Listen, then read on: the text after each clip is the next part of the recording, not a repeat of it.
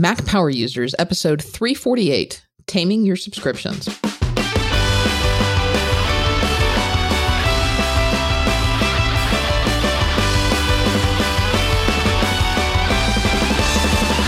Welcome back to another episode of the Mac Power Users podcast. I'm Katie Floyd, alongside with my pal David Sparks. Hey, David. Hey, Katie Floyd. How are you today? I'm well. How are you? Excellent. This is a show that you wanted to do. It is. It is. You know, one of the things I've been thinking a lot about is all of the subscription services that we seem to have accumulated over time. And I want to talk a little bit about how we're managing those, how we're keeping track of those, where there's some duplication and overlap, and what, if anything, we can do about it, and kind of what the state of subscriptions are right now. Sounds like a good show. Before we get started, let's just take a couple minutes. Our last show was all about the new Apple event, and at the time we recorded it very shortly after they finished the keynote event. And I just wanted to check in with you. You made your order on the show. Are you still happy with your decision?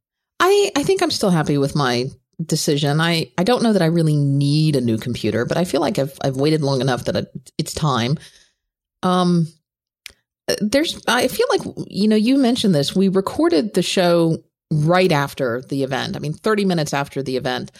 And I think we had a lot of good information, but I think in some sense we might have recorded it almost a little too early because we didn't really have a chance to let a lot of the things settle, if that makes sense. And I have revised some of my thoughts and opinions since the last show. I've thought about some things a little further.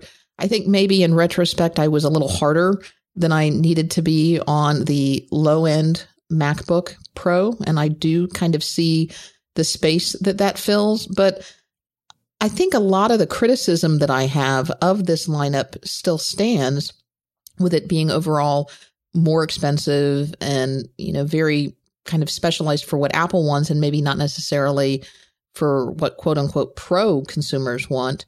But it's a different kind of update, but I think this is kind of what we have to be used to from Apple now. Yeah, it seems to me like in the community, the response to the announcements has been generally negative. That people have a variety of reasons don't like things, and I don't feel as negative about it as a lot of people do.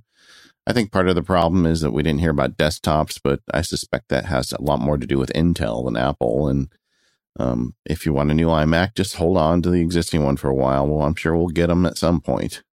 And I would be shocked if it doesn't support, you know, an external monitor and the new USB-C/Thunderbolt 3 ports. I mean, they're not going to give up on this stuff. I'll tell you the one thing that is I've thought a lot about, and I'm going to say this for the feedback show, is the idea behind an external keyboard with the touch on it. With the, what do they call it again? The touch bar on it. But I would like that. But I'm not sure exactly where it fits and if it gets made, but I hope it does. But we'll talk about that on the live show. Today we're here about subscriptions. So why are we making a show about subscriptions, Katie? Well, it really started brewing in my head a couple of episodes ago when we had our cloud services smackdown, when we were talking about iCloud and Dropbox and a little bit about Google and some of those other services. And I had a little bit of a realization on that show about just when we were talking about cloud services that I subscribe to them all. I subscribe to Dropbox. I subscribe to iCloud. I subscribe to Google. I'm a Google Apps subscriber. And to the extent that all of those services overlap and how I'm kind of triple paying and duplicating all those services. And so after thinking about that, I then started having thoughts about all of the other services that I use regularly. How many apps and services do I subscribe to?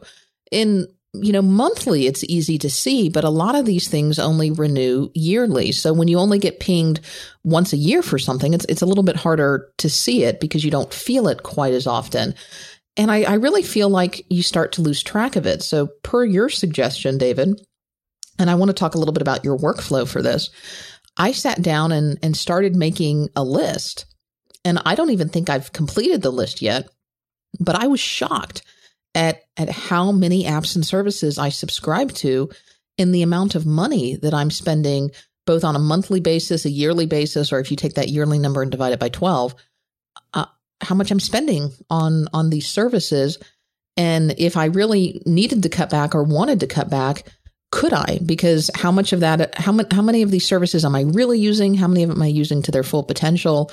And how many of them am I duplicating effort on?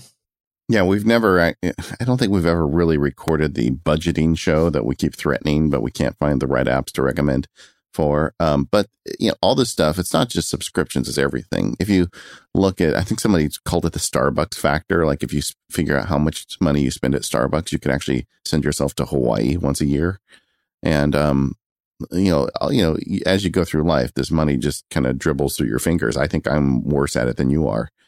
And then just add a couple kids to the mix and then see what happens. But but you're right.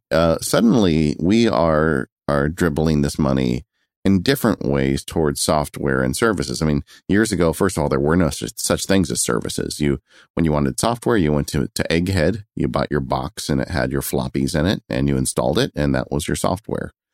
And when the next year they came up with productivity software, the next year they came out with an update, you went and you paid slightly less money to get your update disks. And there was no such thing as a service. And there was no such thing as subscription plans for software. But the whole industry's kind of turned on its head.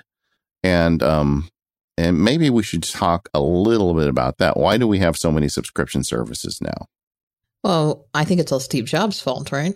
Well, it depends who you ask, but everything is Steve's fault. No, I just a little bit, but I think a lot of it is it's really the app economy that we've created, and some of that you could say is really Steve Jobs' fault. But I don't think I think some of it's Apple's fault, right? I think that's fair. For so many, and there's different categories of software. The software we talk about most on this show, it happens to be productivity software because that is the stuff that makes Katie and I excited and probably a lot of people that listen to our show. What kind of software can someone make to help you get your work done faster and more efficiently? That whole industry ran on an upgrade pricing model up until a year or two ago. Everything was based on upgrades. So you bought Microsoft Word and then you bought the upgrade. You bought Text Expander, then you bought the upgrade. Every application had an upgrade pricing model. And Apple, as they got into the software selling business with the App Store, both on iOS and on Mac, never has shown any interest in the upgrade model.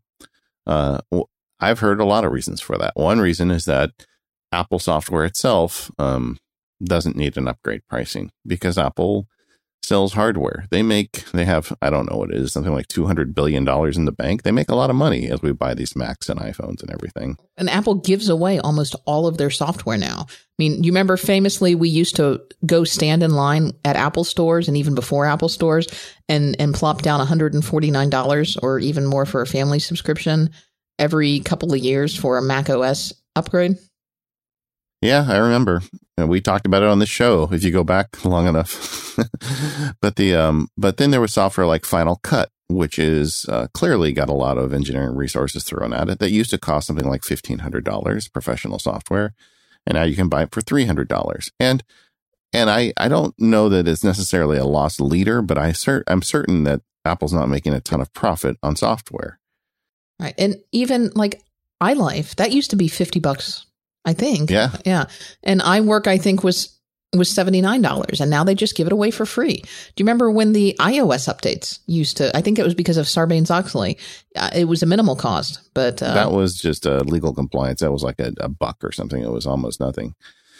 But I mean, they really did have a software business. I used to go buy the GarageBand, like jam packs. I spent plenty of money in the Apple stores over the years buying software, and I'm not doing as much of that anymore. There is some for sale, but Katie's right. A lot of it's free, and the rest of it is seriously discounted over prior prices. And because they've got such an extreme discount, when the new version comes out, they just charge the same price again. So, Logic, which is an app I have been buying for several years. I use it in the video production, and I use it in podcasting, all the stuff I do. So, I bought Logic. The first time I bought it, I think it was close to $1,000. This is probably 10 years ago. And now when I buy it, it's a couple $100. And every time you just buy the new version, there's no upgrade. Everybody that gets in gets the same price. It's something that if Microsoft dropped the price of Office from $500 to just $100 every year and said, we're not going to charge an upgrade fee, it's $100 every year. something equivalent to that. So that has started this model. And people selling the apps, especially people on iOS who don't have any choice because that's the only way you can buy an app for an iPhone or an iPad, so the App Store, they no longer have the thing that kept them alive for all those years. So they upgrade pricing model. And I think that one of the problems is that, and you said it happened a couple of years ago. It really started happening several years ago, much longer than that. And we've just, the ripples sometimes take a way to work their way through.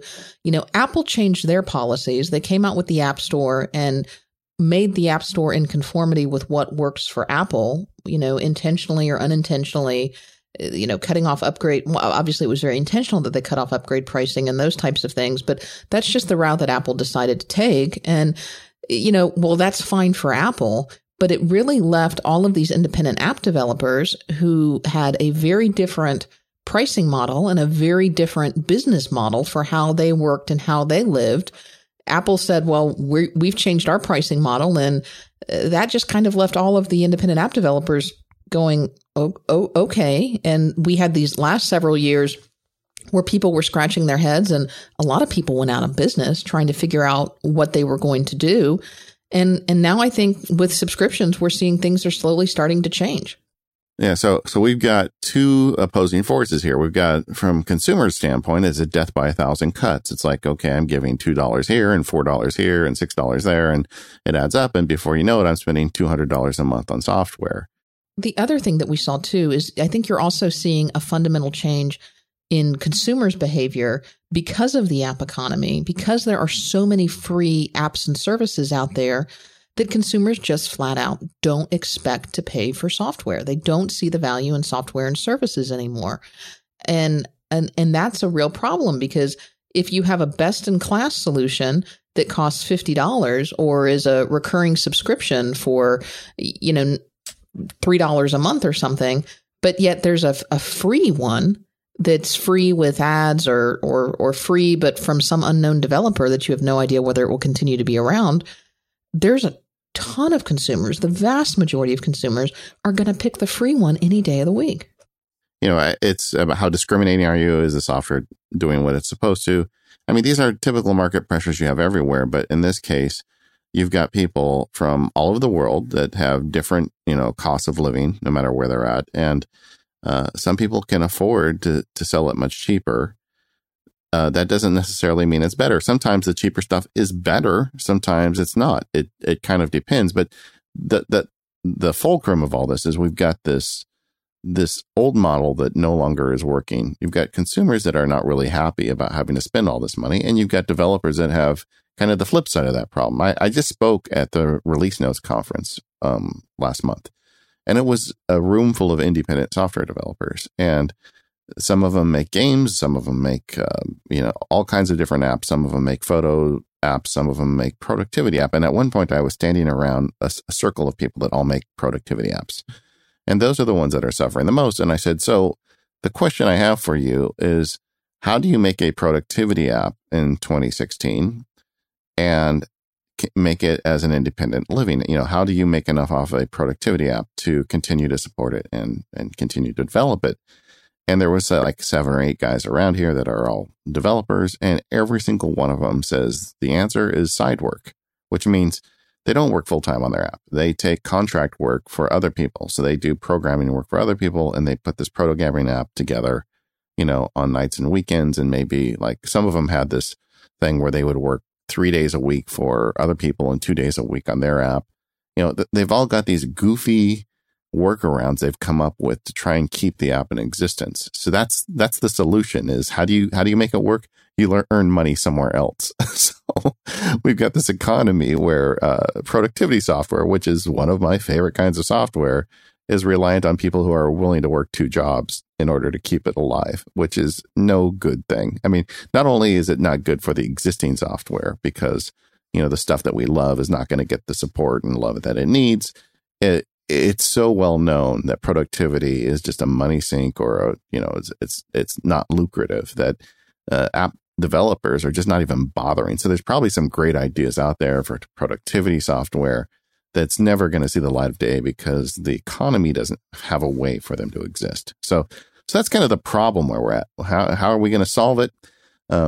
Apple is still on the subscription bandwagon, and with iOS 10, they're coming out with new models where you can subscribe to software.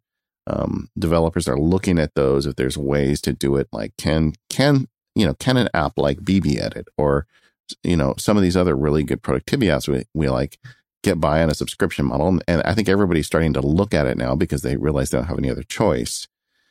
But as consumers and Mac Power users, we have to make our choices too.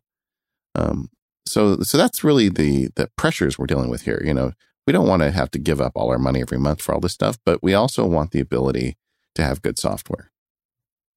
Well, and I think that's something that we need to look at, is because we have a love-hate relationship with the subscriptions. And you've outlined a lot of the reasons why subscriptions are so important for developers. It's the recurring revenue source. It allows for continued development and those types of things. But subscriptions can also be a good thing for consumers as well. There's the old adage, especially seems prevalent with Google sometimes, that if you're not paying for the product, you are the product. And some people don't care. Some people are okay with that. But there is a cost associated with everything, and it may not be readily observable, but there's a cost somewhere down the line. Also, if you're paying for something, you do help ensure that it's continued development. And I think we talked about this on the last MPU Live. In some cases, subscription services make sense because it allows you to turn them on and off. Like we had the listener who needed to occasionally use products and services in the Adobe suite, but couldn't afford to pay for a recurring subscription to that. Well, if you're going to pay more by turning it on and off, and paying for it monthly, but now that's an option that you didn't have before when you had to buy the $1,500 or more box of software. Yeah, and there's a lot of ways to go about this. I know some folks that say, okay, I'm going to set aside a certain budget of how much I'm willing to spend on software, and I'm not going to go over that. My own personal kind of way I judge it is I look at, for me, it's a high bar to get into a subscription. Something has to really deliver the goods. I'm not going to just subscribe to everything under the sun. I'm willing to try something for a month or two to see where it fits. A good example of that, and we're going to talk about later in the show, is the Dragon Anywhere, which is a pretty high subscription. But I said, I'm going to try it for a month or two and see how often I use it. And then if it's something that I find truly useful, I'm then willing to actually spend quite a bit, because I want the ones that really work for me to continue to exist. And I'm willing to pay for that, because in the overall scheme of things, a lot of times, even what we consider to be high subscription really isn't that high. But the trick to me is to say, I'm going to pay well for the stuff that deserves to be paid for, but I'm not going to just pay for everything. And everybody's got to come up with their own solution. But that's kind of a good overview. I think we've covered, where's the problem for the developers? Where's the problem for the consumers?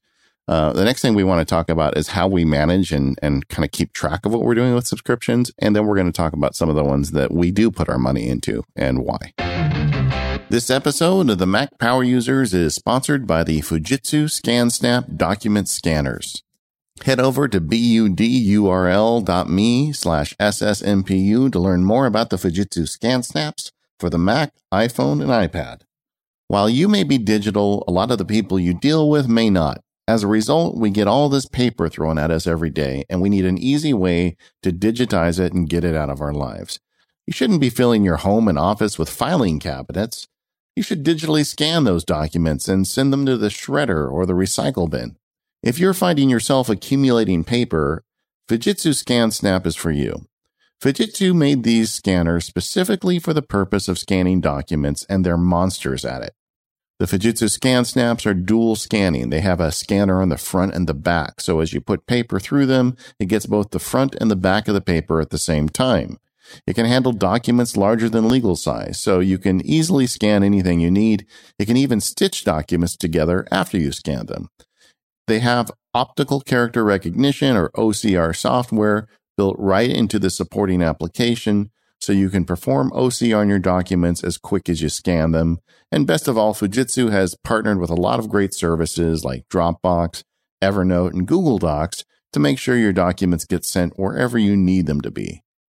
Whether you're scanning documents from the mail or business cards or maybe receipts after a trip, the Fujitsu ScanSnap can set you straight. The software has a clever way of setting profiles, so you can have different profiles for batch scans, some for single scans. You can even have them for color versus black and white images. You just select your profile and push the button. I love the simplicity of it. Fujitsu has a variety of scanners ranging from the IX500, which is the desktop model I use. It's got a 50-sheet feeder, down to something ultra-portable like the IX100, which can fit in a bag or a briefcase. Fujitsu loves the Mac. They just updated their software for the Sierra update of Mac OS, and they've added other interesting updates lately, like the ability to wirelessly scan to your computer. So you can keep your scanner down by your recycle bin and have it automatically save those scans via their cloud service to your Mac in your office. Stop letting all that paper accumulate in your office. Head over to budurl, that's budurl.me/SSMPU to learn more about the excellent Fujitsu scanners. Let them know you heard about it from us. And thank you, Fujitsu, for sponsoring the Mac Power Users.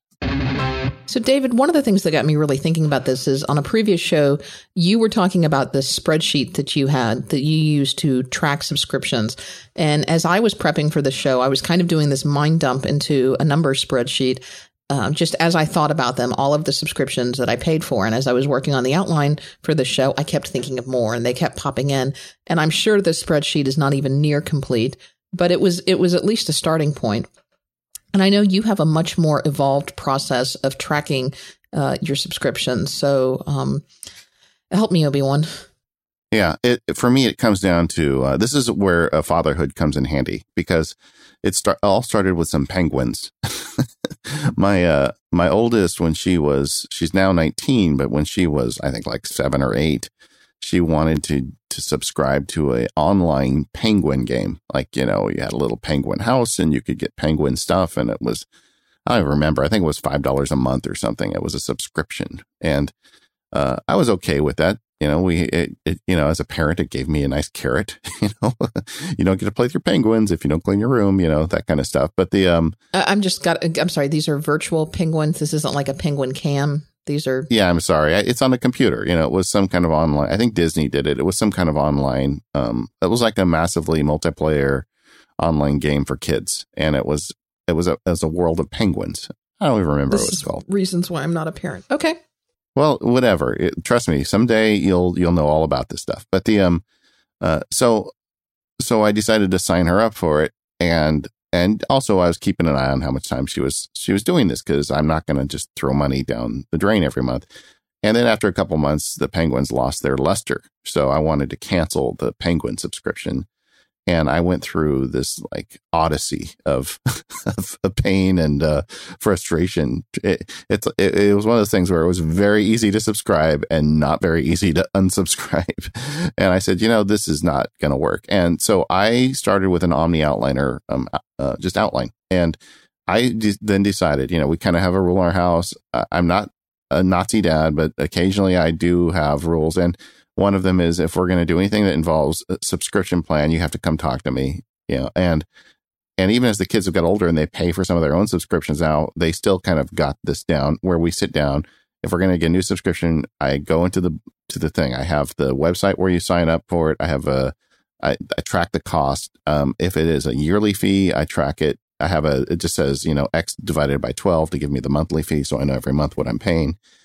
And then the other thing you put in this is the email address that you dealt with setting it up. I have just a notes field where I just block and copy out of the email, hey, welcome to Club Penguin, just the email that they send you when you sign up with all that stuff. I copy it into a field. I have URL fields. I just have a bunch of fields I've set up for different ways to get a hold of people. The 800 number is another one. If they've got a phone number, I've got a field for that. So whenever I sign up for a subscription, I'm very careful about getting all the necessary information. I also have fields for the username, but not the password. You never guess where I put those. Yeah. And I think we'd mentioned at one point potentially adding the credit card associated with that, because in case your card gets compromised, you know which ones you have to change. That's a great idea, and I haven't done that. So if you're doing that, then you should do it. However, over the years, numbers got really good, and the iCloud sync got really good. So at some point, I switched it over to numbers. I think this was before Omnipresence came into existence, because you could actually, if I was still doing an Omni Outliner, it would work because Omnipresence puts it on the Mac and the iPhone and the iPad. But before that happened, I put it on numbers, and now it's just stayed there because it's on numbers. And I've got this spreadsheet I track, and I can look at it and just get a list of my subscriptions. And that makes it really easy to see what you're spending money on. And like I said earlier, make sure the stuff you're spending money on makes the cut in your life. If I suddenly find myself really happy with Siri dictation and not going to Dragon Anywhere to, dictate my words, I'd love to save $15 a month, and just say, sorry, you're not, you're no longer earning your keep. And I have no problem with telling a developer that I'm not paying for it because it's not helping me anymore. But if it is helping me, that's where I disagree with some people, because I think if it is helping me, I think I should pay, and I should pay a fair price. So it continues to help. But anyway, so I made this spreadsheet. So it started with Omni Outliner, evolved to numbers.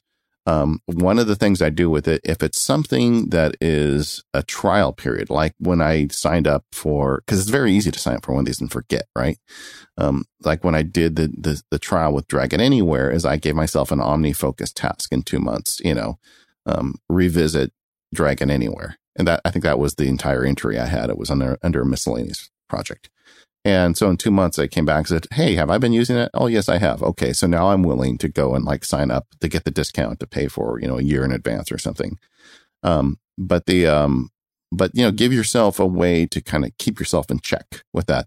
It wouldn't be a bad idea even just to have whatever your task manager is, just a semi-annually task to say, go audit my subscription spreadsheet and just see what in there that I'm paying for that I don't use anymore, or stuff that I may want to up the subscription or down the subscription on.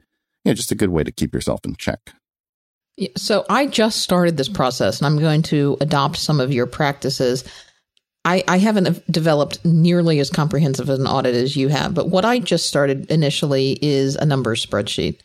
And the numbers spreadsheet has a couple of things. It just has a couple of simple rows. It says, this is the service. This is the amount. Is it billed monthly or annually? And so there's a column that says monthly or annually. When is the renewal date? If it's billed monthly, I don't put a renewal date in there because it's pretty clear that it's every month. If it's billed annually, that's more expensive. That's, more important. It has a column for the amount. I think I already said that. And then I also have a column for the credit card information. In addition to that, I would add, how do I cancel a field? That's one of my big ones. It helps. Trust me. Okay. I haven't run into that problem yet, but I can see that. The advantage for you, Katie, is you're alone. So you have in your head a pretty good idea what you're doing. But for me, some of the stuff that I'm paying for monthly, stuff that I don't use, just as an example, one of the ones in my entry, it's a book subscription that my college daughter is using, because it's hard to explain, but in the university, they've got this thing where you can get access to these books, and we've been paying for it for a year now. And I just checked with her because it came up in the audit, and I said, hey, are you still using that? And she said, yeah, it's $5 a month. It's not a big deal. But if she's no longer using it, I'd rather have, $60 a year to have a dinner or, help pay for college, So, you just gotta, if you have a tracking system, it's very easy to go in and catch these. But finding out how to unsubscribe or how to cancel them when it's not something you deal with, like iCloud, I know how to deal with that. I mean, I really don't need that much detail to unsubscribe. But if it's Marching Penguins, or if it's a book subscription at the university or something like that, having notes about how to get rid of it is a great idea. Okay, so there's a little structure. There's some Mac Power Users technology in use. And it's interesting. I don't know, maybe there's an app for this. It wouldn't surprise me. Yeah, there is. There's actually an app called Bobby. I don't know why it's called Bobby, but there's an app called Bobby. Bobby, like a British policeman? I was thinking like Kennedy, but okay, yeah. Maybe Bobby, like a little, policeman keeping track of your subscriptions for you. That could be it. It could be.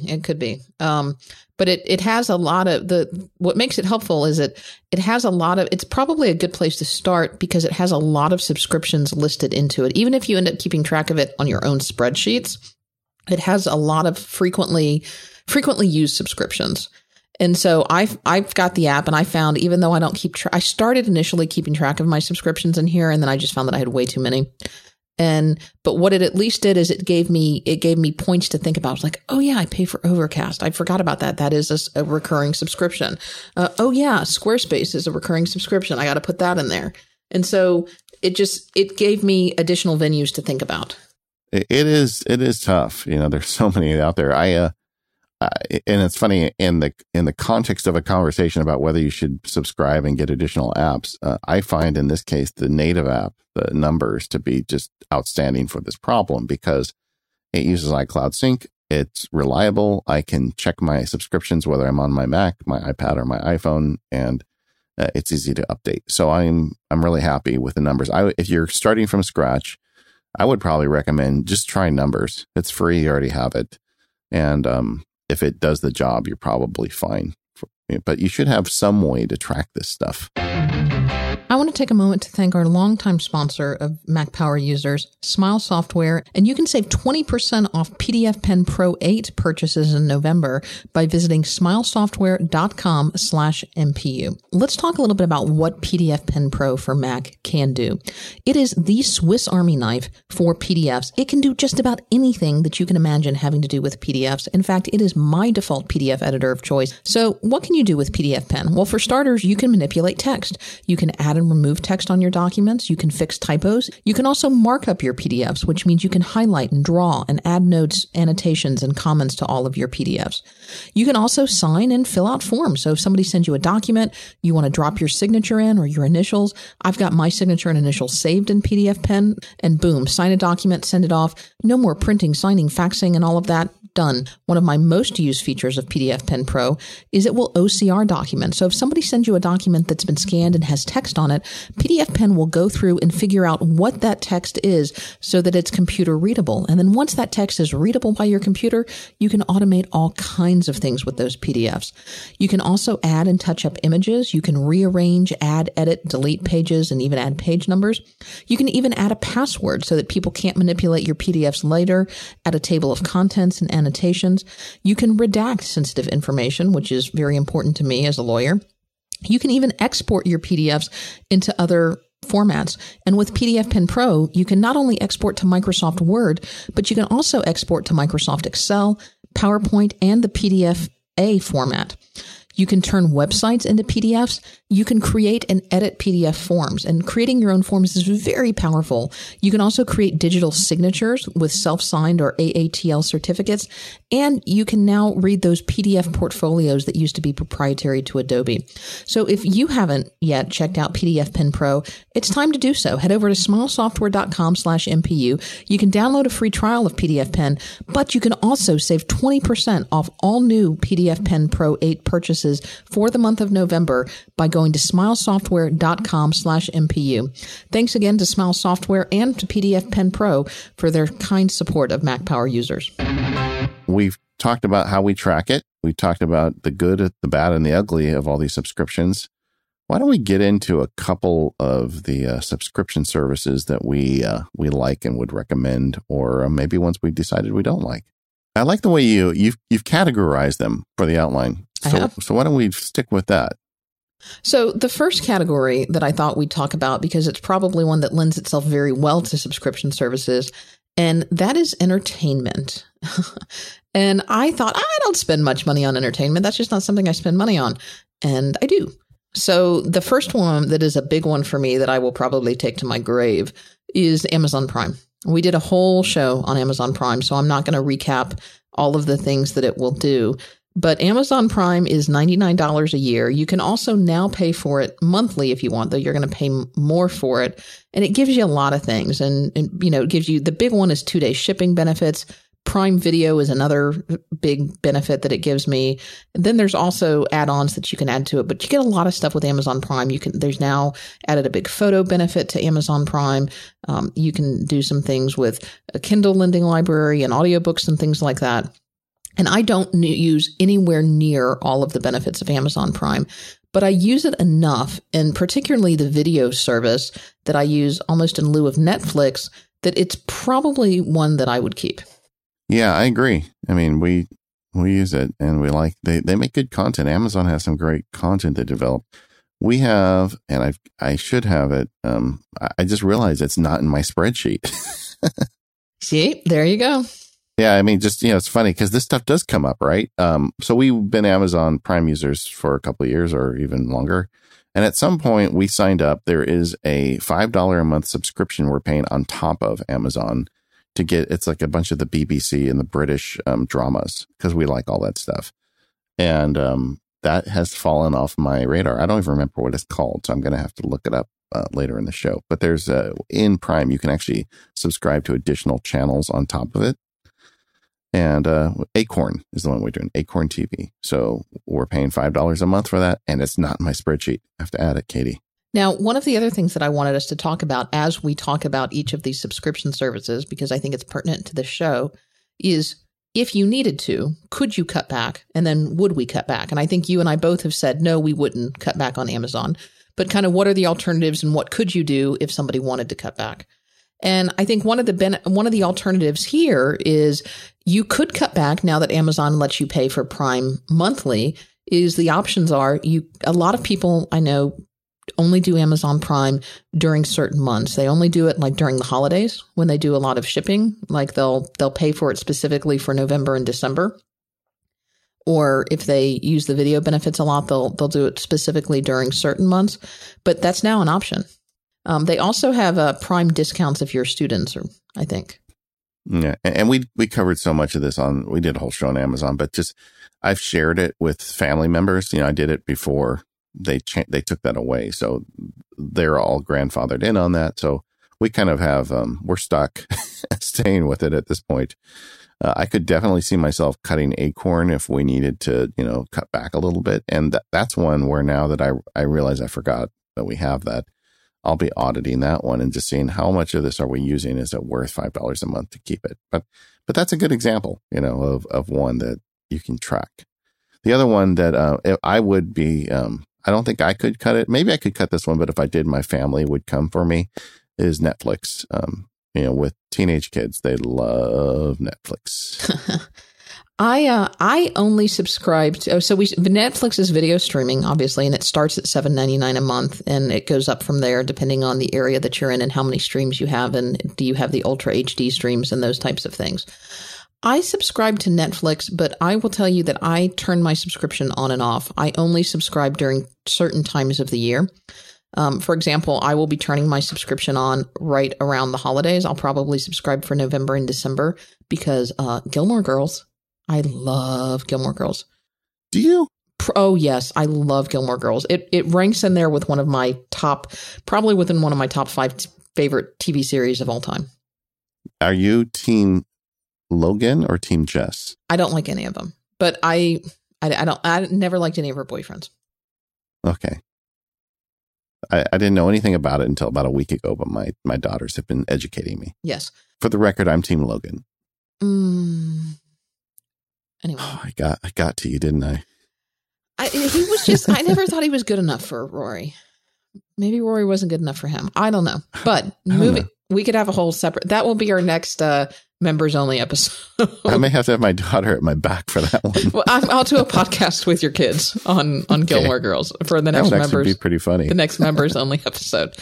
Okay. But what prompted me on that is Netflix will occasionally release specials, like they're doing a 4-part Gilmore Girls special, and they tend to do those. They release them at specific times. So I'll turn it on for that. And then I'll also typically turn it on over the summer because that's when a couple of the series that I like to watch, like House of Cards and Orange and the New Black, come on. And so I'll turn it on for a couple of months during the summer to catch up on those. And for time, during the summer, there's less on TV. So that's when I tend to watch my Netflix. So, but it's an interesting point on this entertainment category. I think a definite plus for subscription services, the ability to easily turn it off and on.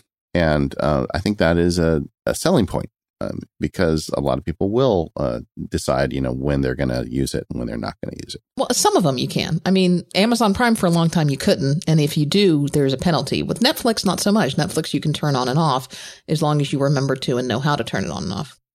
Yeah, it is interesting. It's just fascinating to me to see how my children watch TV because it's completely different than the way I did. See, you could almost probably cut your cable then, the way that your family watches TV. Yeah, I think we almost could. I think there's a couple channels and election season and news and stuff. We'd have to figure some of that out. Maybe we'll have to go back there someday. But trust me, it's election season and I have not missed it. Yeah, you'll get plenty of it.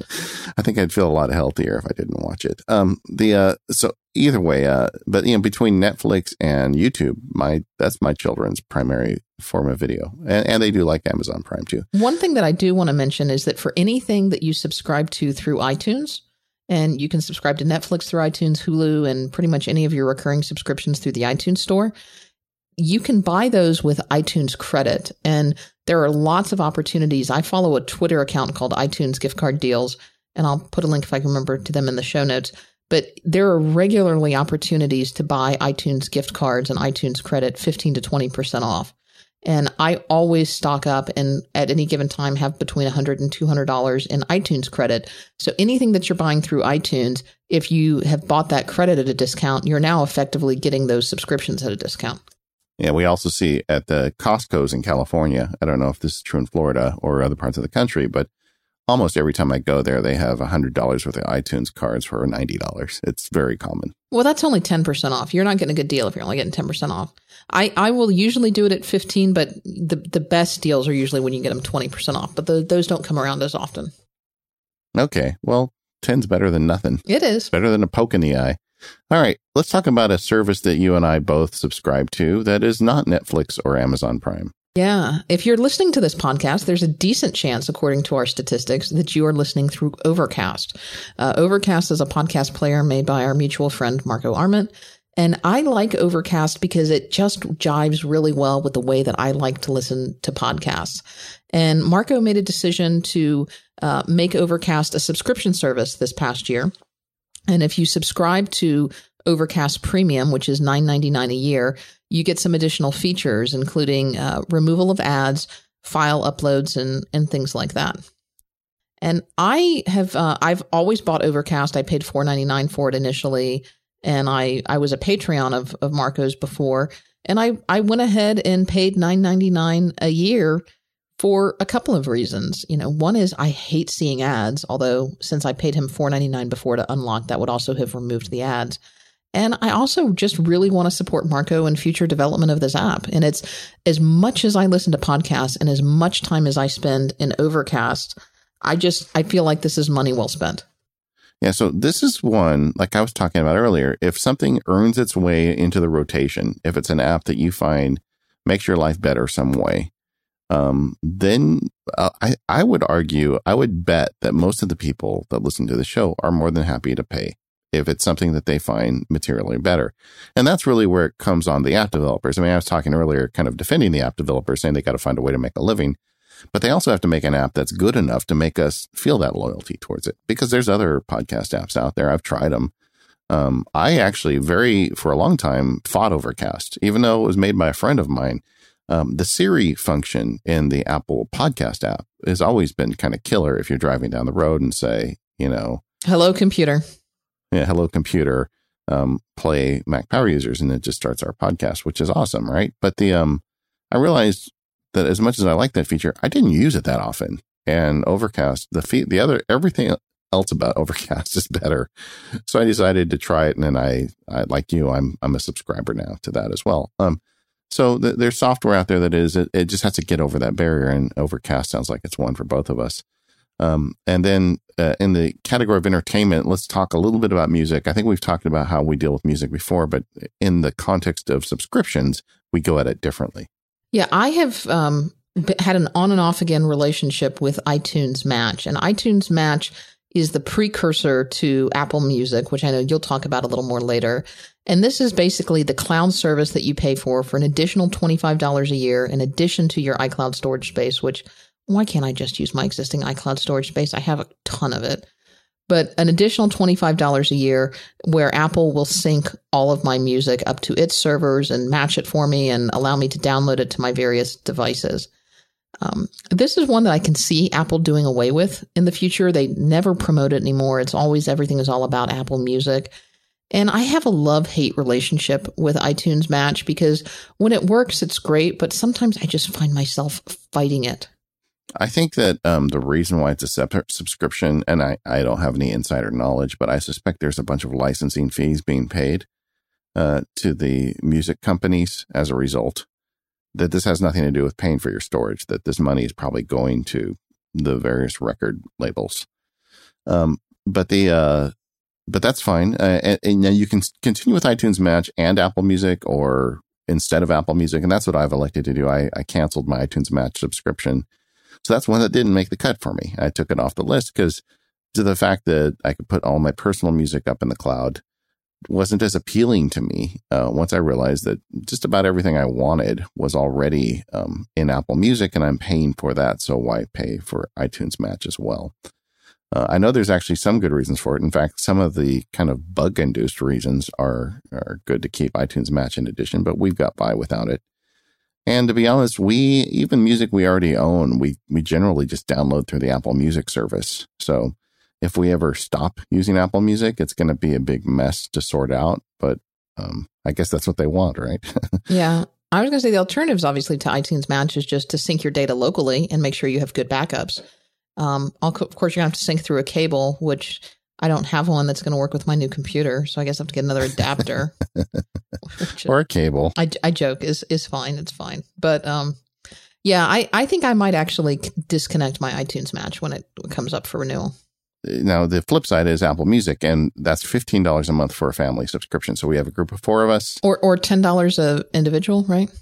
Yeah, but it's very easy. I mean, having college kids around, the student discount, I believe, is $5. So if you're a student, it's $5. If you're not a student, it's $10. And if you're a family, it's $15. And I think you can also subscribe individually for $99 a year. Well, I can tell you that, and we haven't really raised this much on the show, but our family is super happy with Apple Music. I am not the most discriminating music subscription buyer on the planet. I know that, I have friends that are very deep into Spotify and its lists and curations and all that. But for us, we have really enjoyed iTunes Music. We definitely download more than 15 new tracks a month. I mean, we download lots and lots of music, no matter what the event is. We're putting together playlists for it, and all of us are doing it. I mean, our family was made for this service. We're recording this the day after Thanksgiving, and I'm sorry, we're recording this the day after Halloween. And so last night I was staying home. It's weird, Katie, when your kids grow older, you give candy away. I never did that before. I was always out, making sure they didn't get, mugged or something. But so now I'm giving candy away. So I made the coolest, spooky Halloween playlist, and I put it together in 10 or 15 minutes, all with music that I didn't own, never heard before. And it was great. When I answered the door to give away candy, I, scared the, out of some of these little kids. The next area that I wanted to talk about, and we may skim over these a little bit since we covered them so in depth in a very recent show, is cloud services. And if you haven't heard that episode, it was basically the cloud wars. We talked significantly about iCloud and Dropbox, and we'll put a link to that episode in the show notes. But cloud services, there's a lot of room for duplication, and that was kind of the show that got me thinking about all of this. But iCloud is something that I think most of us probably subscribe to now, because 5 gigabytes of free storage just isn't enough. And you can use the storage for a lot of things: device backup, document storage, photo storage. Most of us probably upgraded to some degree when we got multiple iOS devices and 5 gigabytes just wasn't enough for backup. And then we probably jumped up again when we started using the fancy new Photos app and then uploaded all of our photos to the cloud.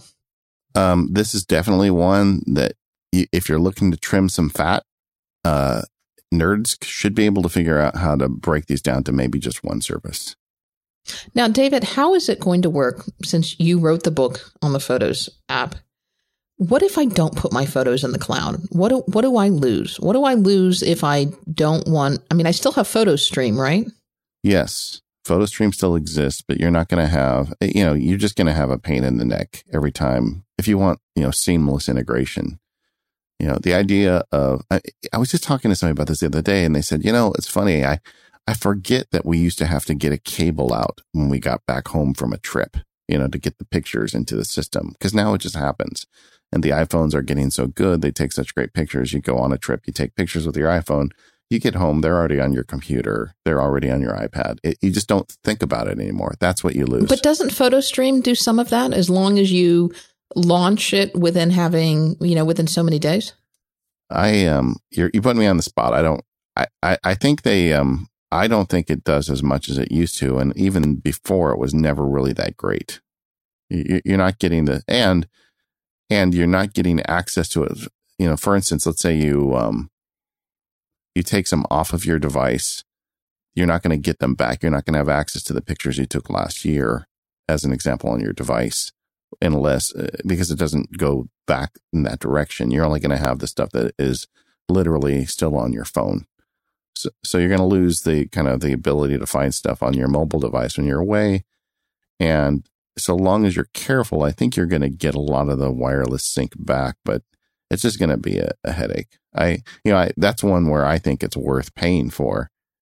And you're going to have a hard time convincing me otherwise. I know people that say, like, for instance, they can cancel the iCloud subscription for photos, and instead they use it because they've already paid for all this money in Dropbox. They use Dropbox as a cloud sync photo service, which will work, but then you lose the application of them on your Mac. You've got to go find them in the Dropbox folder and then decide how you're going to edit it from there. All that stuff to me just starts to give me a headache. And you don't have to send me an email telling me how you're doing it. I know it's possible, but it's not, to me, that's where I think I'm losing a lot more money dealing with that, where I could be doing other things that earn me money than trying to save, $5 a month to do that. Yeah. And I'm probably paying less than you are. I'm paying $3 a month for 200 gigabytes, and I think part of that is because where the price tier breaks down. I mean, I really wish there was a smaller tier because it really takes a jump up to 200 gigabytes. I think the next tier is like 50 because I'm only using a fraction of that. I'm basically just using it for my photos.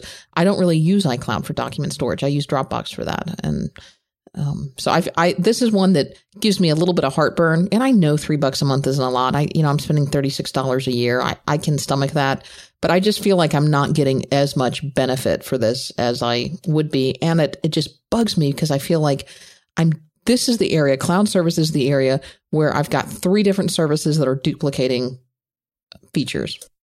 It gets worse in a family. I think Apple is doing a disservice to us with this stuff. They should be able, they have family accounts. They have all this family tracking stuff now that we can do when we buy apps. But what they don't have is a family pool of iCloud storage. So I'm paying, $3 a month times 4, but it's worse for me.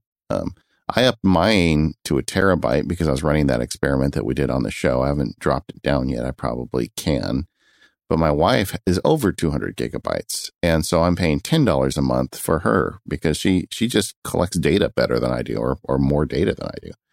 So suddenly I have, myself in the situation where I'm paying, 4 times multiple for iCloud storage. And that gets kind of grating when you think about, like right now, I've got a 1 terabyte plan for myself that probably can come down. I just got to look at it, like I said. But so I've probably got at least 600 free gigabytes in there. And then my wife has a 1 terabyte plan with like 600 free gigabytes in it. But nevertheless, I'm still paying for them both because I don't have a way for me to say, okay, you can buy 1 terabyte for the whole family. And that would probably be enough for us. So I hope that at some point they figure that out because that's the kind of stuff that, drives me to Dropbox. It's like, why am I having to do this 4 times? This is crazy. Right. And then the other big players here are Google and Dropbox. And again, I'm going to skim over these a bit because we talked about them extensively in the last show. I pay for Google Apps for work, and Google Apps, you can get it either for a personal account or for a business account. I pay $5 per user per month because I'm the only user right now. It's just $5. And that gives me access to email, calendar, Google Drive storage, and things like that. It's a necessary evil for me because it's the email service that I use for work. Although I really, at this point, am using a little bit of drive storage and primarily email. Obviously, there are other alternatives out there. You could use another email provider or service, but $5 a month is not unreasonable for the type of email that I get through the Google Apps for Work account, and I get all the other benefits, which I think that I might use someday. And you could move to a free Gmail account, but I wouldn't do that for work personally. I agree. I'm not giving Google any money because I just don't do that much stuff there. And the free account is enough for me on that one. But Dropbox, I'm in pretty hard. Yeah, I also pay $99 a year for 1 terabyte of Dropbox. And I made the decision, if I wanted to consolidate at work, I probably could Dropbox is my file management system. Even though currently I'm only using a fraction of its storage. Again, if Dropbox offered a 500 gig plan for half the price, I'd probably use that. But the Pro plan is a necessary expense for me, both because of its additional storage and its additional security features. And I use Dropbox because it's what people are using, especially with the Google Mac app that makes your Google Drive folder a lot more like a Dropbox folder. If I really needed to, if it became a hardship, I probably could substitute my Google Drive storage for what I'm using Dropbox for. But it's just easier at this point to use Dropbox. Yeah, and this is all stuff I covered a few weeks ago in the iCloud Dropbox show. But I wanted to dump Dropbox, but ultimately decided I couldn't. So right, and it's just got so many more integrations and services. This episode of the Mac Power Users is brought to you by Squarespace, the simplest way for anyone to create a beautiful landing page, website, or online store. Start building your website today at squarespace.com and enter offer code MPU at checkout to get 10% off your first purchase. I just love having Squarespace as a sponsor of the Mac Power Users because I believe in it so much. Squarespace takes all the work out of creating your own website, and I think you should probably have your own website. If you're making something cool, why shouldn't you own its home on the internet? Turning it over to Facebook or some other social media service just doesn't really make sense, and it's not difficult to set up your own website. It used to be, but not anymore because of Squarespace. Squarespace helps you capture every detail of what drives you. Because it's worth the effort, it's worth sharing with the world, and you can use Squarespace's easy-to-use tools to build your own website today. Squarespace puts all the power you need into your hands and takes away all the pain points, like worrying about hosting or scaling, or a bunch of other potential problems that you wouldn't even know existed unless you made your living building websites. My dirty secret is I'm not a very good website designer. I know a little web coding, but I'm no expert at it by any stretch of the imagination. The good news is I don't need to. I've entrusted all of my websites to Squarespace. I've got MacSparky on Squarespace. I've got my legal website on Squarespace. The smart people at Squarespace bring state-of-the-art technology to power your site and ensure security and stability. They're trusted by millions of people and some of the most respected brands in the world. Their site templates are great, and you can easily customize them, even if you don't have a lot of expertise in it. Just take a look at MacSparky.com. That started as a Squarespace template, but now it is uniquely my own. I'm just getting started, though. They've got 24/7 support with live chat and email. They've got commerce baked right in if you want to sell something. They've got cover page support, and they've got rock-solid fast hosting. Squarespace makes it so easy that if you sign up for a year, they'll also give you a free domain name. Head over to squarespace.com to set up your free, no credit card required trial. When you decide to sign up for Squarespace, make sure to use the offer code MPU to get 10% off your first purchase and show your support for the Mac Power Users. Thank you, Squarespace, for your support of the Mac Power Users and Relay FM. So here's your favorite category where you like to spend money. It's productivity software. Yeah. And what's funny is I started putting the outline together on this. There isn't that many apps I'm spending subscriptions on for productivity software. I thought there would be more. One that you were an earlier adopter to than I was is Microsoft Office 365. This is one that I just couldn't fathom subscribing to. And you take the exact opposite approach. It just makes sense. Yeah, but you were, wait a second. You were getting it like free, like because you were a student, right? Isn't that why? I was. So it's not like you weren't using the software. Of course, you're a lawyer. You're using Word, right? Oh, yeah. But I always bought the box edition. Yeah, that's right. You wanted to buy a disc. Well, so what brought you into the field of subscription software from Microsoft? Well, let's talk about it a little bit. So personal plans, which are for individual users, start at $6.99 a month. They've also got kind of a family plan that I think is $9.99 a month and includes multiple users, but that's for personal use. If you want a business plan, which you should be using if you're using it for a business, those start at $8.25 per user per month. And I got to tell you, I personally was very happy to continue buying Box software and to renew it every couple of years because Microsoft tended to do major updates. And I think they're increasing their frequency now that they've gone to Office 365. But they tended to do major upgrades to their software every two, maybe 3 years or so. And for me, I think the math just worked out that, I'd spend less on buying the Box software every cycle or maybe every other cycle than paying a subscription service. I'm in a pretty good place with Microsoft Office right now. As good a place as I've been in a long time. I remember for a long time, after when the Mac switched over to the Intel processor for 4 or 5 years, Word was terrible. It's like you would type a letter and there was a noticeable delay before it would show up on the screen. Just the simple process of saying, I'm going to push a button on the screen and I want a letter to appear. Push a button on the keyboard, I want a letter to appear on the screen. Word was incapable of doing that for a long time, but it's okay now. It's still a little crashy on the Mac for me. I still have some problems with it. I think it's actually better on the iPad version than it was on the Mac, which is kind of weird. Although there's some strange decisions about feature limitations. One thing, I don't know, do you ever use Word on your iPad? Yes, I do. If I use styles all the time, every document I make has styles, heading 1, heading 2. I use all that stuff. It just makes it so much easier. And you can't adjust style formatting on the iPad. So that's weird. But, in general, it's pretty good. So, but I just knew as a lawyer that it was the cost of doing business is I need to have Word. Even when I have clients that want me to make Pages contracts for them, quite often at some point they end up in Word because we have to share it with somebody that doesn't have Pages. So, I just look at it. $10 a month seems it's about fair to me. I think that's what I'm paying, $10 a month.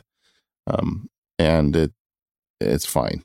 I pay it. I don't complain. I don't have any intention of canceling. This one never gets audited for me. I need Microsoft. So, and I do like the fact that once you get, this subscription plan, they're pretty generous. I think it's 5 devices you can install it on. So your various, if you're like me and you have 2 iPads, that's not a problem, and a Mac. It's money well spent for me. Text Expander is another one. There was, you may have noticed a little bit of drama when they moved to a subscription service. Yeah. Well, people weren't happy. This is the whole thing I was talking about at the beginning. People, I get it. You're used to not paying for a subscription and now they want money from you every month. And they listened, they adjusted their pricing and made a bunch of other changes to try and, satisfy people. But I do feel like, and I never had this conversation with the folks at Text Expander, so I don't know if this is true or not, but I do think this is one of those apps that does need to transition. And the funny thing, as we record this show, I've had conversations with so many app developers over the last year at different conferences I've attended, and they're all thinking about it. There's a bunch of people out there trying to figure out how do I make subscription plans work so I can keep this app afloat. And, Text Expander, I think, happened to be one of the first ones to kind of go into the space and boy, they paid the price. So their plans start at $4 a month, $3.99 a month for an individual plan, or $7.96 a month for teams. That's if you do the billed annually option. I use the subscription version at this point, and I primarily do for a couple of reasons. One is because I want the latest features.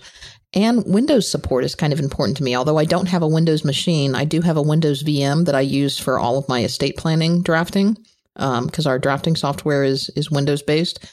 And estate planning is kind of one of those things where you use a lot of the same clauses and boilerplate paragraphs over and over again.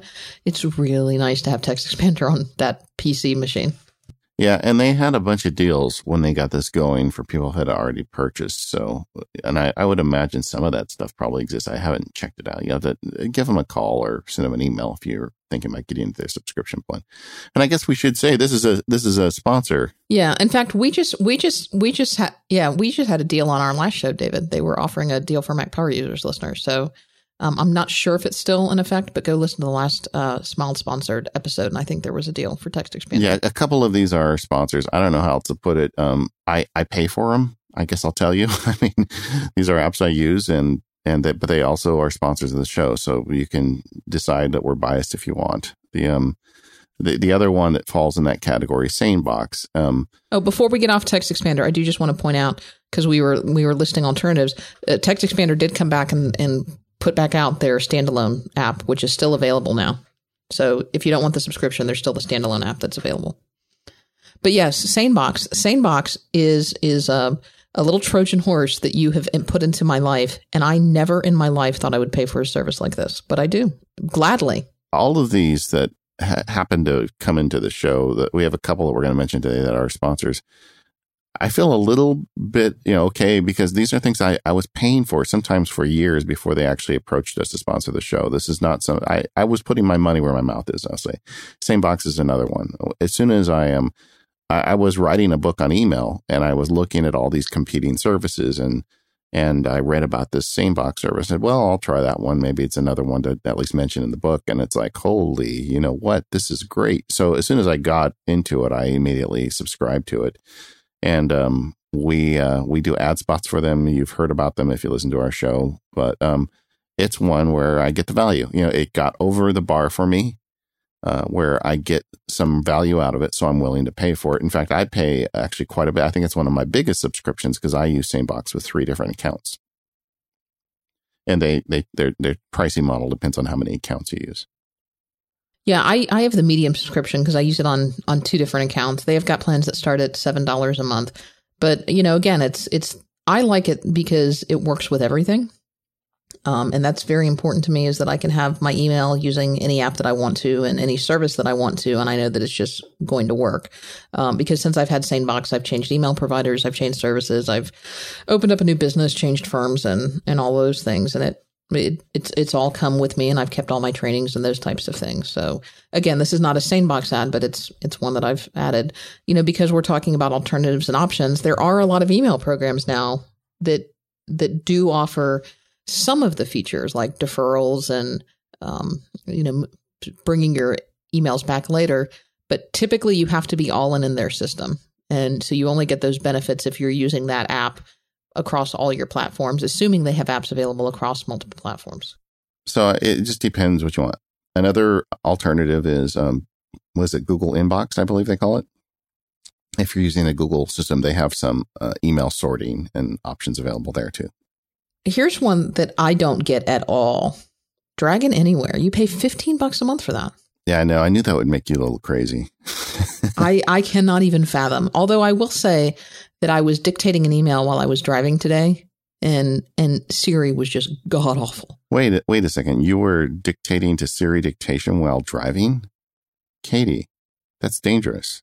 Well, I was stopped. I was at a light and I wasn't going to text. So I hit the Siri button and I said, draft an email to so-and-so with the subject line of so-and-so and the body of blah, blah, blah. Okay. So what you should do for that is, I'm full in with the Dragon, ecosystem. I've got Dragon on my Mac. I've got it on my iOS devices too. They announced last year they were going to do this subscription service called Dragon Anywhere. And they said early, they were upfront. It's $15 a month.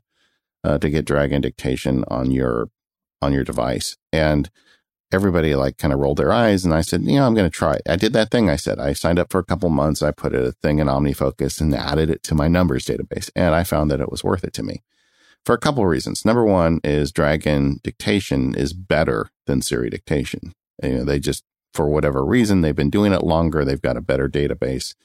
It does a better job. And then there's 2 additional things I love about it. The first is custom dictionary. So there's no secret. I'm working on another field guide right now. And of course it's got some names of apps and technology stuff in it that aren't in the normal dictionary, but I've added them to my Dragon dictionary, and I added them to the Dragon dictionary on my Mac. They automatically synced over to Dragon Anywhere on iOS. So everything talks to each other.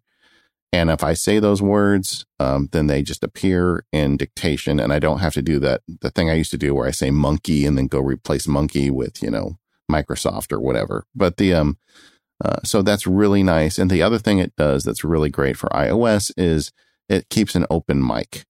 On iOS, with Siri, when you start dictating, and I timed this, I wrote an article about this from Macworld Magazine about 6 months ago, unless it's changed with iOS 10. I haven't timed it lately, but it was 40 seconds. You got to 40 seconds and iOS dictation shuts down.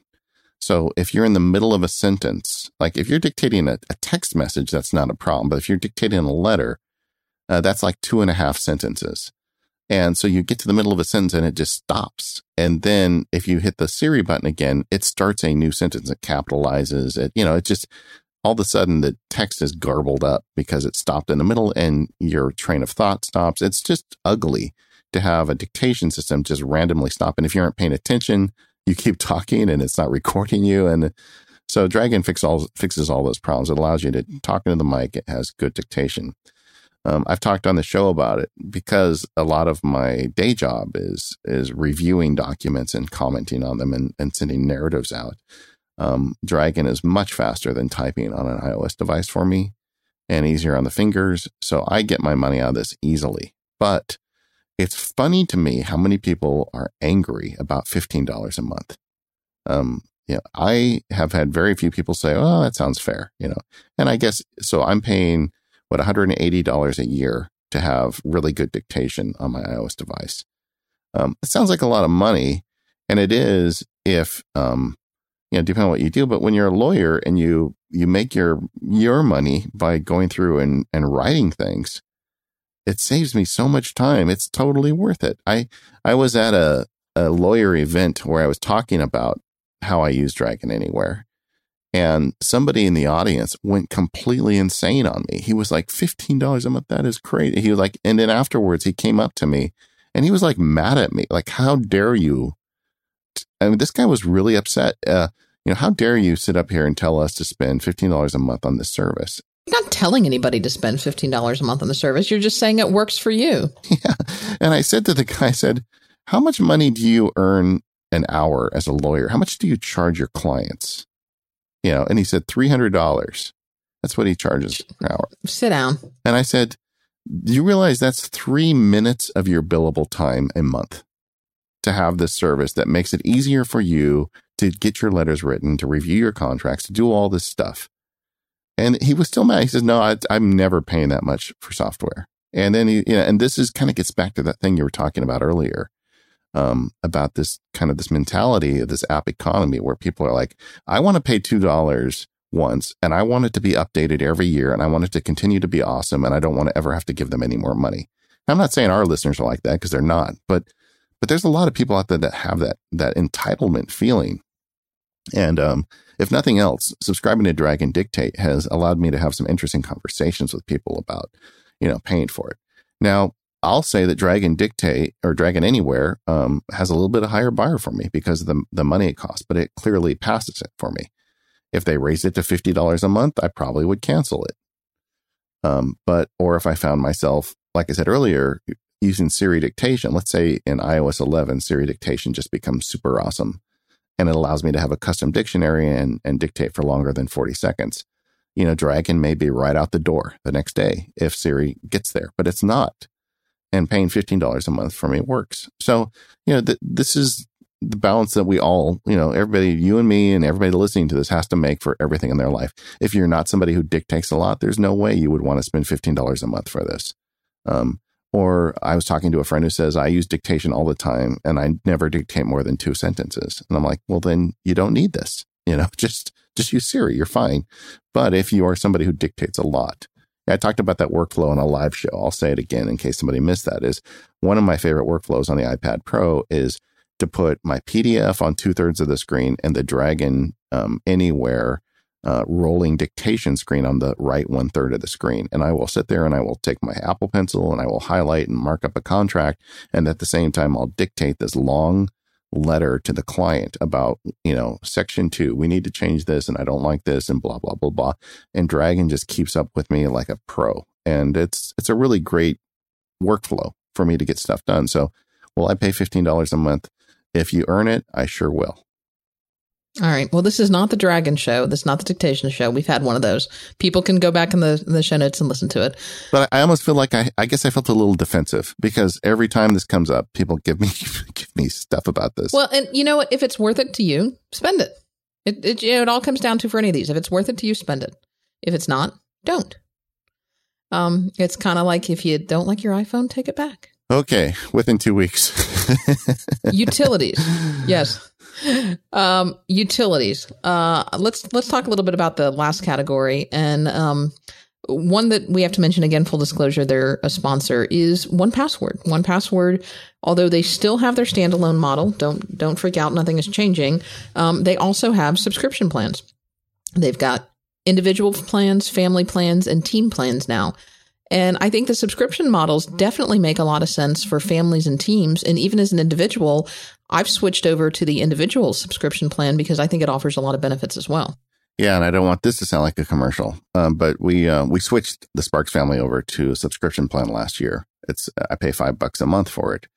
And the reason is there's just some nice features with letting AgileBits or 1Password manage this for you. And the biggest one was my daughter at one point texted me let me back up. She wanted me to text her the Amazon password. Yeah, you should never text passwords. Yeah, I'm not comfortable doing that, and just getting passwords to her was difficult. And I was thinking, I just don't want them doing that. So we set up with the family plan with 1Password, and it's been a big success for us. So it's worth it to me to pay $5 a month to have security. And now the kids are using actually pretty good security, way better than their friends are on all their devices, because now they understand how 1Password works, and it's not that hard. And like I said, we won't turn into a commercial, but it is definitely worth it to me. Another one is domain hosting. Not just your domain's names, but I guess I should probably call it web hosting. You and I both use Squarespace. I think a lot of people use services that host their WordPress blogs. I spend about $100 a year, and I spend it for a couple of different Squarespace accounts, one for work and one for my personal blog. And actually, I think I have a third one for another kind of community project that I'm involved with. And I know that there are probably some less expensive options. I personally like Squarespace because it's an all-in-one solution. I don't have to think about it anymore. And there certainly are probably less expensive things that I could choose. But that's why I use Squarespace. But web hosting is something, it was another one that I didn't put on my list until I really sat down and thought about it. And it came up on that Bobby app where, you only pay for it once a year. It's easy to forget about those things. Yeah, I agree. If you're gonna have an internet website, you're gonna have to pay something for it. You're going to pay for hosting somewhere. I'll tell you what really shocked me though, is when I started going down and making a list was domain names. Yeah, I bet you have more than you thought you did. Domain names, and they vary depending on whether it's a .com or a .net or a .fm or one of those. But domain names typically cost between $15 and $20 a year, and some of the specialty ones like .fm are a little more expensive. But in prepping for this show, I started making a list of the domain names, and I realized that I spend over $350 a year in domain names. So what are you going to do about that? Well, just prepping for the show, I turned auto renewal on probably 4 or 5 off. Because I realized I didn't need them, but I've got several personal ones. We have several associated with the podcast, and I've got a couple of associated with work. And basically the big thing I have is, I have a couple of main domain names, and then I have multiple variations of those names. I've got, common misspellings, and I've got different TLDs for those various domain names. You almost kind of feel like you need it because if you don't, someone else will get it. And then you've got a problem. I mean, the last thing I want is some, hacker or squatter to jump on a domain name that's similar to mine and put who knows what up there. Yeah, it's just, you're going to have to pay that. But the jokey ones that you get, sometimes you get one on a whim. Sometimes you get one because you think you may want to do a project and you realize 3 years later, the project never happened and never will happen. Auditing those allows you to get rid of those, but I wouldn't be so careful that I didn't have any of them. Yeah, I think you just have to do a regular audit of them because a lot of these go on auto renewal. And I think that's important because you don't want to lose them, but go through and make sure, do I really need this one? What's left for your utilities? Offsite backup is another one. I mean, you and I have both preached the importance of offsite backup. I use Backblaze. It's cost me $5 a month. I actually pay for it yearly, so it's a little less. It's $60 a year. But offsite backup is really a must for me. Thankfully, knock on wood, I have not had a catastrophic recovery that I've had to recover everything from offsite backup. I have recovered a few individual files, but I really consider this more insurance than anything else. I think if you're, we've talked about this on the show before. We've had some that have sponsored us, some that haven't. Just any good, reputable offsite backup is money well spent. Yeah. I mean, there are a couple of other solutions.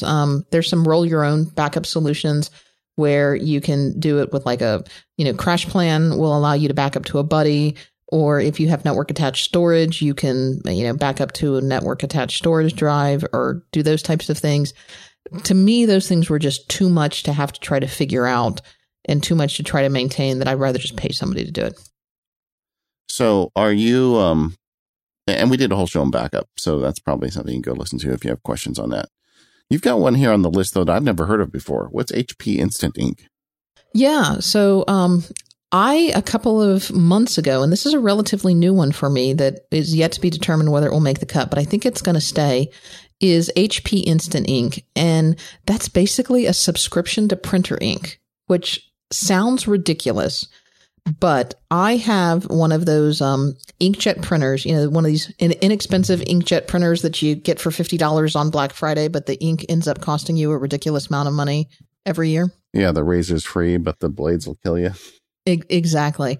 And so I go through different, I think like most people, I don't print a whole lot at home. I print maybe a dozen or so pages a month. However, I do have periods of time, and I just went through one this past weekend. I do a charity auction every year, and it was just this past weekend where I do a lot of printing. And in particular, I do a lot of color printing. So every couple of months, maybe it's a birthday party, or maybe it's a family event, or maybe it's this charity auction where I do a lot of printing, and particularly printing in color. And so I don't want to switch to a laser printer, which I know is a lot cheaper because I still want to have the ability to print in color at home. So HP Instant Ink plans start at $1.99 a month for 50 pages, and that's the plan that I'm on. And I think it's a really good deal if you're a fairly low volume printer, because if you do the math on that, I'm spending $24 a year. And I typically would buy 2 print cartridges a year, typically a black and a color, but mostly because my existing cartridges would dry out. I'm convinced that the ink cartridges just die for whatever reason. They don't have a lifespan of more than a year. And so what you get when you buy these cartridges is you get super high capacity cartridges, and you're allowed to print up to 50 pages a month. And then those pages roll over, but you can never roll over more than 50 pages. So right now I've got 50 pages in my rollover, and I probably will for the foreseeable future, because on a normal month, I'm a pretty low volume printer, which means I can print 50 plus my 50 rollover pages if I need to, but it doesn't matter. It doesn't matter if those are black and white pages, and it doesn't matter if those are color pages. So this weekend, I printed about 30 pages in full color that normally I would just be cringing, because that would probably kill an entire ink cartridge. But I don't care, because as soon as the ink runs low, I've got an internet connected printer. My printer's going to call up to HP and say, send her another cartridge. And they will. That's interesting that they, why not, get in that business. One of the things I've done is, because my home office is where I do the most amount of printing. I have a color laser here, but if I have big projects, I am very often going to just bring a PDF over to the copy center and let them do it on their printers. Yeah, and that I do too. At the office, I have a laser printer, and that's where I do my, printing of my everyday documents on that black and white laser printer. And we also have, because I'm in a shared office space, in that office, I also have access to one of these big copy machines that also is a printer. And so I have to print anything that's, more than 20 pages or so. I print it to that copy machine. Well, I just think with subscriptions, at some point, everybody has to figure out the criteria that they're going to use to decide what makes the cut and what doesn't. We are definitely going to have more of these subscriptions thrown at us with apps that we love a year from now than we have now.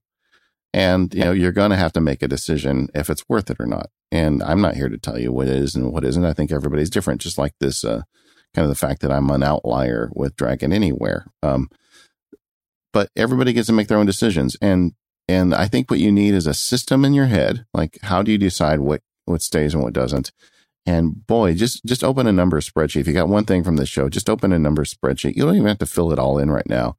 Every time a monthly bill shows up and you become aware of one, just stop and put it in there. That way, it's a very easy, kind of low stress way to get this thing developed. And you'll be surprised, and you'll find things and ways to save money. And maybe you'll find some apps that don't make the cut for you. So, this gives you kind of a way to get there. Yeah. And there are a lot of other common subscriptions that we didn't even talk about in the show, and we don't really have time to. But, there's all your monthly household subscriptions, and we're paying for our cell phones now, not only just our service, but the actual phones themselves. Most of us have moved to subscription plans for that, it seems. And, we also can't really forget about the Patreon type subscriptions that people are paying, whether it's actually to a service like Patreon or to subscription services like, Relay has a membership subscription service where you can support people. Jason Snell has a subscription service over at Six Colors. Federico has a subscription service over at Mac Stories. A lot of our friends have these subscription services that are really how they make their living. I subscribe to quite a number of those as well. And just as a way to support those people. I kind of went through that when, when I was, after I quit my job and I was trying to develop more in MacSparky, and a lot of people told me if you don't put a subscription plan at MacSparky or something like that, you won't be able to keep it going. And I just, what I ultimately decided for me, and this is for me only, I just didn't feel comfortable with that. It just didn't work for me. And I still make things that I sell and people buy them, and that really helps me keep everything floating. But the subscription service didn't work for me for a content type business, but there's a lot of them out there that are looking for it. And I support several of them, so, but there's just a lot of things out there, but they go in the spreadsheet and you should look at them and say, am I getting my money's worth? That's all. I just think you need a kind of a mechanism to work within. And the thing I guess I would say is don't feel bad if something isn't giving you value of unsubscribing. But on the flip side, if something is giving you value, don't feel bad about that either. I mean, that's why, isn't that the idea? The stuff that works for you and brings you delight, that you support it so it can continue to do so. And the stuff that doesn't, then you don't support it. And I think that's kind of a good, healthy way to come at this stuff. Right. Speaking of things that have supported us, we do want to take a moment and thank our sponsors for this episode. That would be Fujitsu, Smile, and Squarespace. And of course, all of you who support us through the Relay FM membership system. We definitely appreciate that. And you can connect with us if you'd like. The show is at Mac Power Users on Twitter. I'm at Katie Floyd, and David is at MacSparky. We'll see you all next week.